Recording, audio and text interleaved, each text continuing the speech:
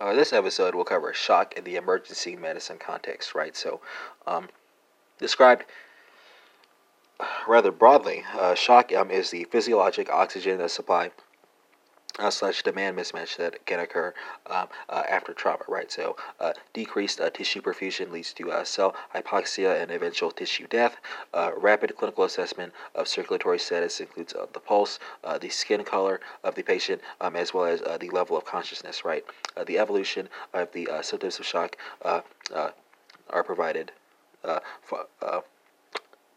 This way, right? So it starts with tachycardia, then it goes to oliguria, then it goes to tachypnea acidosis. Here you see a change in skin temperature, and then that in turn gives way to anuria as well as hypotension and AMS, right? So shock is typically divided into four sets of shock, right? So you have hypovolemic shock, cardiogenic shock, distributed shock, and obstructive shock based on physiological response.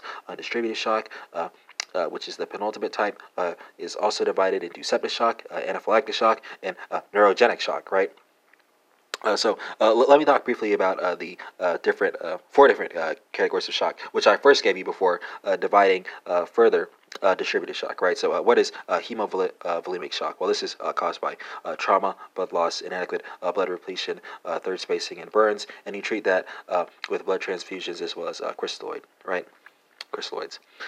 Second type of shock, cardiogenic shock, caused by a heart attack, congestive heart failure, erythema, irregular heartbeat, structural heart disease can also be a cause, right? So here I'm talking about your ventricular septal defects as well as severe mitral regurgitation. Here you treat the cause and give pressors such as dopamine or norepinephrine or dobutamine if necessary, right? And dobutamine, if you will recall, is also a cardiac stress tester, right? So it can be an alternative for individuals who are unable to exercise on the treadmill when you're trying to test the heart, right?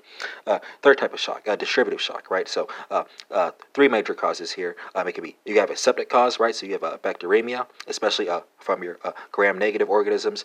You can have anaphylactic shock. This is typically caused by bee stings, food and medication allergies. And again, with the bee stings, dermatology is also consulted, right? So you have your urticaria treatment handy as well. And for your neurogenic shock, this is going to be trauma to the spinal cord, the cause primarily, right? And this leads to loss of autonomic motor reflexes, right? So how do you treat this? Well, for septic shock, you want to obtain your cultures, then provide antibiotics, fluid impressors. Again, that's your norepinephrine and your dopamine. And for anaphylactic shock, you give phenhydramine as well as epinephrine if the case is severe. Final class of shock, that's obstructive shock. This is going to involve cardiac tamponade. That's the cause, as well as tension pneumothorax and PE or pulmonary embolism. And for the tamponade, you treat with a needle pericardiocentesis. For the pulmonary embolism, you use thrombolytics, right? And that concludes this episode on shock.